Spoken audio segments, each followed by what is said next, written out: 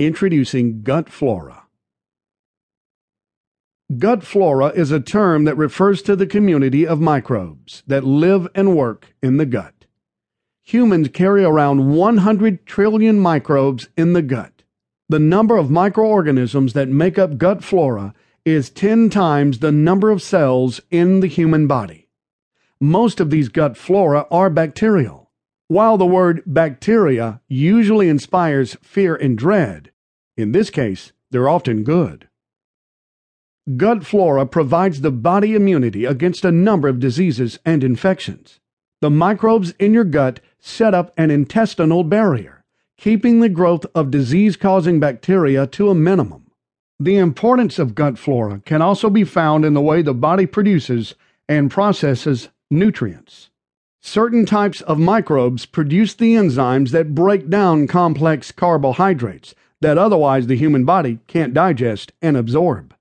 Other types of gut microbes help the body synthesize vitamin K, that is critical in blood coagulation and maintaining strong bones. Gut flora also helps to absorb minerals and remove toxic chemicals. Not all species of microbes in the gut are beneficial. The good flora includes the bacteria Lactobacillus bifidus and Lactobacillus acidophilus. The overgrowth of the bad flora, including the bacteria Clostridium and Salmonella, is harmful to your health.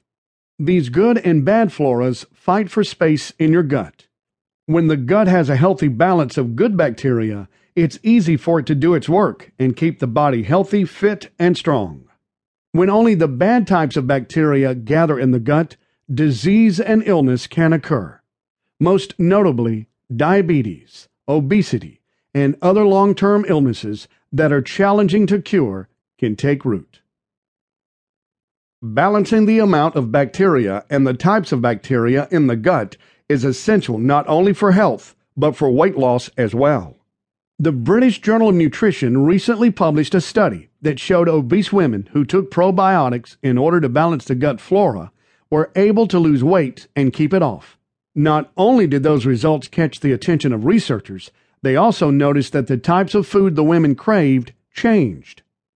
Once there was a healthy balance of gut flora in the digestive tract, the women were capable of choosing foods that were more beneficial to their health. Bioessays published an article that backed up this finding. They noted that an imbalance in the gut, where bad bacteria had taken over good bacteria, resulted in unhealthy food cravings. When you have good and balanced gut flora, you're able to digest food effectively and eliminate the toxins and waste that your body does not need.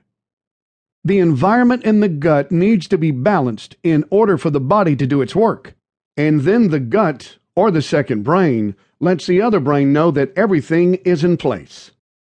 The importance of gut and gut flora cannot be understated. It's more than the part of your body that collects and digests food. It's an ecosystem all its own, where hundreds of millions of microbes are gathering strength and working hard to protect the body and keep it healthy. The process of building the gut begins at birth, and bacteria begins to assemble and grow before a human baby even takes its first breath. If you're not feeling well, it could have a lot to do with the gut.